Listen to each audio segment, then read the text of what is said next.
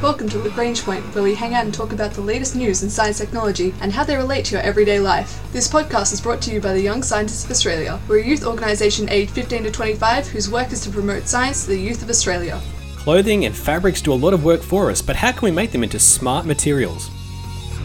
Now, to make a screen that's flexible and bendable and reliable, you need to turn to some pretty interesting material science. Plus, why do your towels get hard when you leave them in the sun to dry?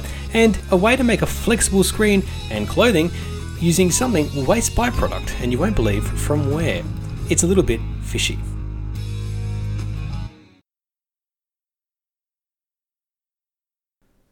Now, it may seem like those clothes hanging off your back or those pants that you're wearing don't do a lot of work, but aside from protecting you, keeping you warm or cool with breathable fabrics in the summertime, clothing does a lot of work. It bends, it stretches, it folds, and that's why clothing wears after a time. And that's, in the world of fast fashion, some clothes wears faster than other. But researchers from Linköping University in Belgium have been looking at ways to make that clothing that's bending and stretching and rubbing do something for you by generating some type of electric effect. And they published this research in the journal Nature Communications. This involved a large collaboration of research, including Nara Kim, a postdoc and principal research engineer at the Laboratory of Organic Electronics. And what they were really trying to do is to make a soft and stretchable organic thermoelectric module that could harvest energy from body heat. Now, the idea here is that if you did this, you could weave this into a new composite material that could be used to make smart clothing, wearable electronics, or electronic skin. The applications are pretty limitless. Now, the idea here is by developing an organic composite material which has these unique properties, the key one being that it's soft and stretchable, but also that it has a high electrical conductivity. And if it has good thermoelectric properties, then you can use it to generate thermoelectric effects. This makes it pretty ideal for any wearable clothing or device application. Now, it's made using a combination of three different materials: a conducting polymer PEDOT-PSS, a water-soluble polyurethane rubber, and an ionic liquid. By mixing these all together, you end up with a composite with some pretty strange properties. The PEDOT-PSS gives it the thermoelectric properties, the rubber gives you that elasticity and stretch, and the ionic liquid gives it its softness. So by picking these different materials that all have these properties that are beneficial of the end target product, they were able to combine them in a way that could be made into a fabric.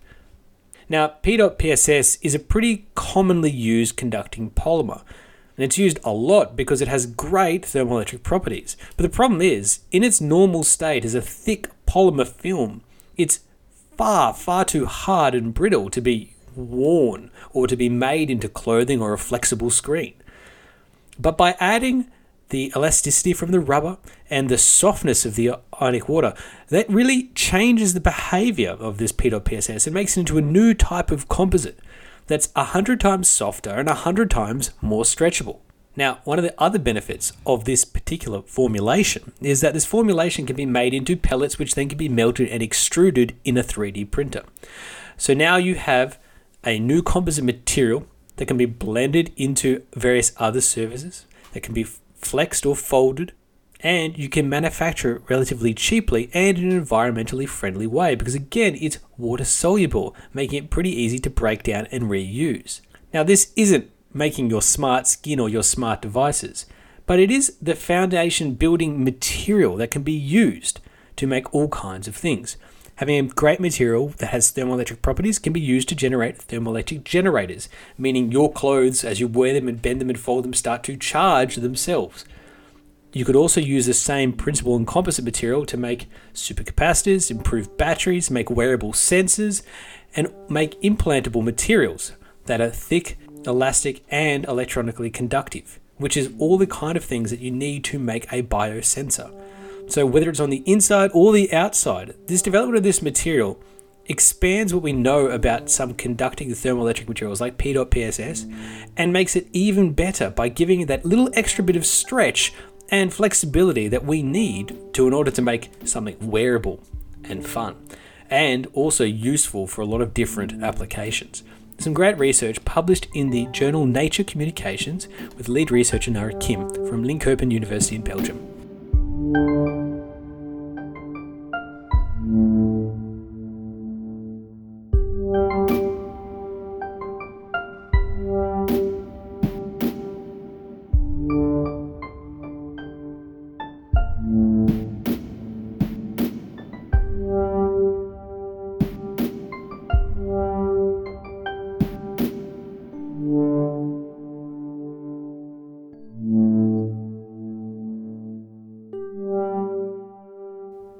Now, if you read science fiction or watch sci-fi movies, one of the things that stands out as futuristic is, of course, materials like clothing that is also, same time, electronics. And this idea of flexible, temporary electronic displays would make it possible to wear, say, a glowing tattoo or have a medical device or something like a stopwatch directly on your skin. And that would be pretty amazing. But the problem is that this technology generally depends on plastic.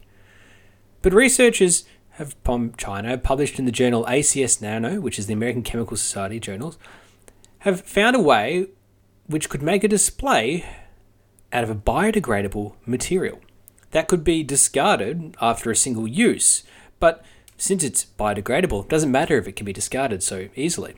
Plus, the resource used to make these screens would be plentiful. And did I mention it's all natural? So it doesn't revolve on a deep chemical process to produce plastics. And that means you really have one alternative, and that's to turn to something simple and around us and pretty readable as a waste byproduct: fish scales. Now, most displays rely on things that are electricity conducting, light emitting components that are then layered into a transparent film. Now, you have to make that transparent film flexible to withstand bending, because the human skin bends and stretches as muscles expand and contract or temperature changes. So to make something to stay on those soft surfaces, researchers have generally in the past relied on films made of plastic. So if you want to get away from that fossil fuel resource to get something that's not a source of pollution, researchers like Haodong Yu, Zhuxing Li, and Wei Huang try to find a more sustainable and environmental material. So what they settled on was gelatin. Now, gelatin can be derived from collagen inside fish scales, and fish scales are a huge waste byproduct of the fishing industry. So what a better source for gelatin than one that was getting thrown away to begin with? So to prove the concept, they took their gelatin solution from the fish scales and they poured it into a petri dish, which acted more or less as a mold for the film. So the film, as it dried, they found it had all the attributes you need, including flexibility and transparency, to make it wearable as a casing for wearable devices like screens. Benefit of this as well is it dissolved within seconds of being applied to hot water. And once you melted it in that hot water, you could recycle it yet again. When they buried it in the soil, they could degrade within 24 days, which is incredibly rapid when we compare it to the timescale of plastics, which can be in the thousands of years. So they took this film, which they'd just proven is biodegradable and easy to make and remake by just pouring hot water and remolding it on it. They worked on building an alternating current electroluminescent device that could glow after being bent and relaxed over 1,000 times. So they were able to produce not a sophisticated display, sure, one that was just changing color, glow or not, but it's a good proof of concept to show that these films using gelatin derived from fish scales are a pretty easy way to make wearable electronics and folding displays out of a biodegradable material and a waste byproduct. Now, does this mean tomorrow you can go buy a phone that folds in half using the power of waste fish scales? Probably not. Does it mean you'll be wearing fish scales in a luminescent suit that changes color? Also, again, probably not. But as a way of developing films that can be used to conduct and display, this is a really great proof of concept type research that takes a problem and a waste byproduct and pairs the two together to solve a challenge faced by clothing and medical devices and other types of technology industries, and that is to make a flexible and durable and recyclable screen. So this is some great research published in the journal ACS Nano, and lays the groundwork for hopefully to come a new source for making flexible electronics.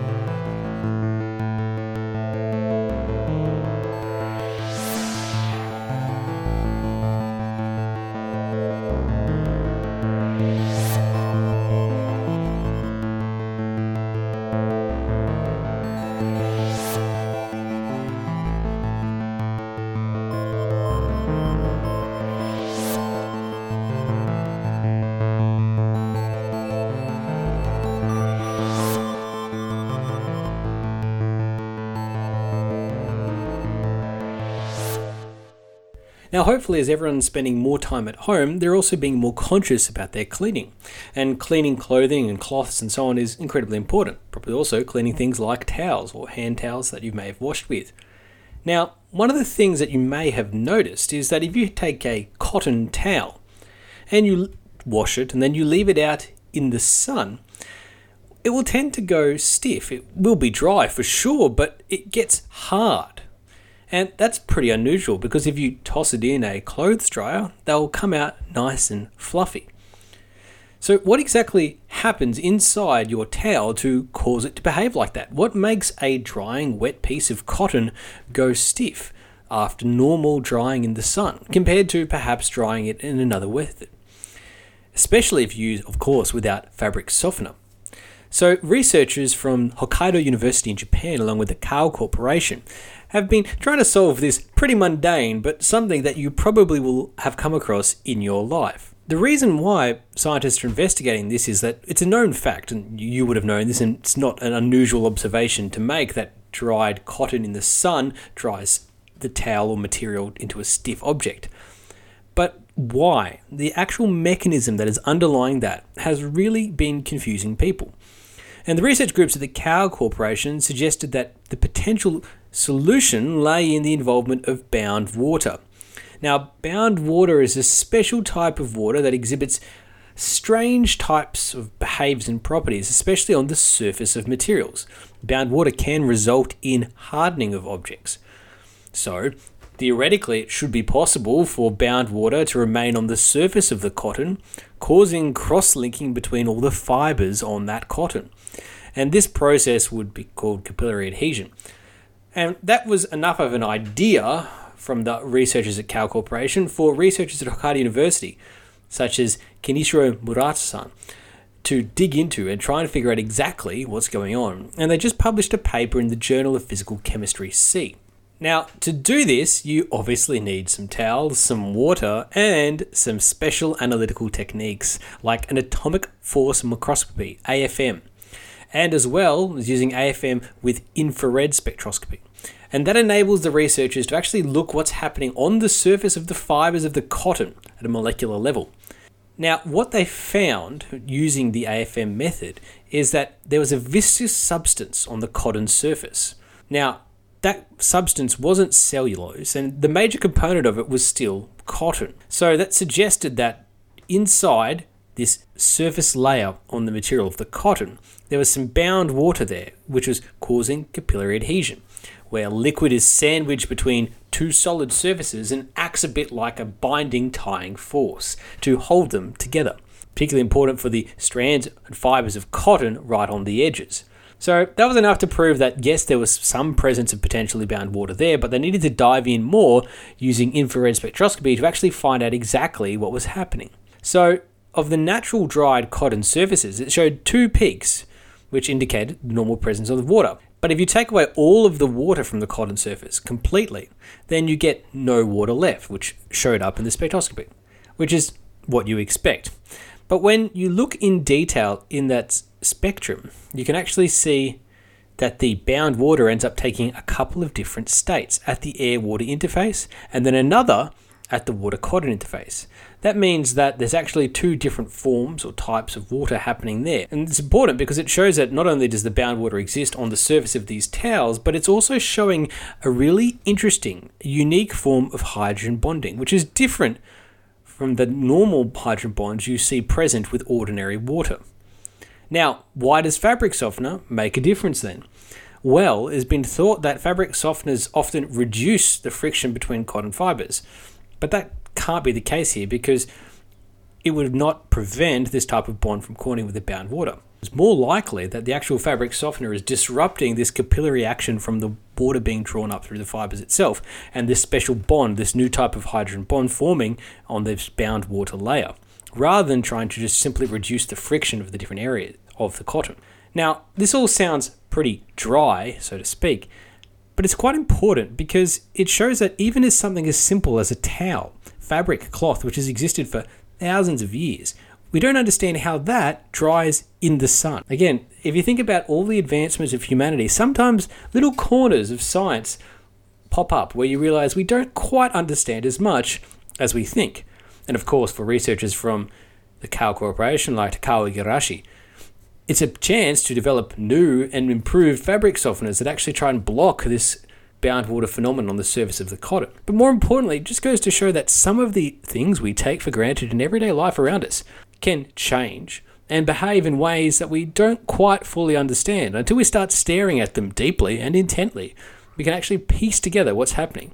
In this instance, water trapped on the surface of the cotton is drawing more water through it and causing these really strange hydrogen bonds between the fibers of cotton, thus making it really stiff. And that's just one simple phenomenon, and there's many more out there. There's some great research published in the Journal of Physical Chemistry to answer a question that not a lot of people probably asked, but one you most certainly have probably encountered in your lifetime. This has been the Young Scientists of Australia's podcast, Lagrange Point. From renewable ways to make flexible screens and materials using fish scales, plus why your towels dry hard in the sun, and new, flexible and reliable electronics. Our ending theme was composed by Audionautics. Head to ysa.org.au for more information about the Young Scientists of Australia.